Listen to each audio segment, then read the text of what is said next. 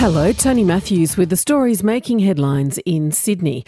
Trucking operators have called for calm as panic buying creates large choke points across the supply chains, with supermarkets struggling to restock their shelves. Road Freight New South Wales says supermarkets and distribution centres have now become major bottlenecks for truck operators, with deliveries backing up.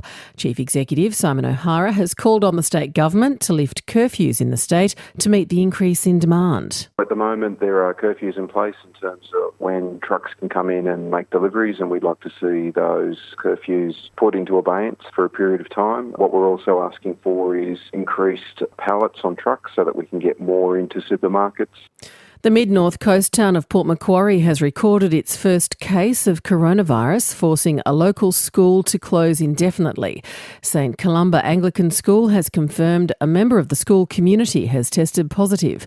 The school has advised all students to stay at home from today. Employees working from home due to the coronavirus outbreak have been warned to look after their mental health.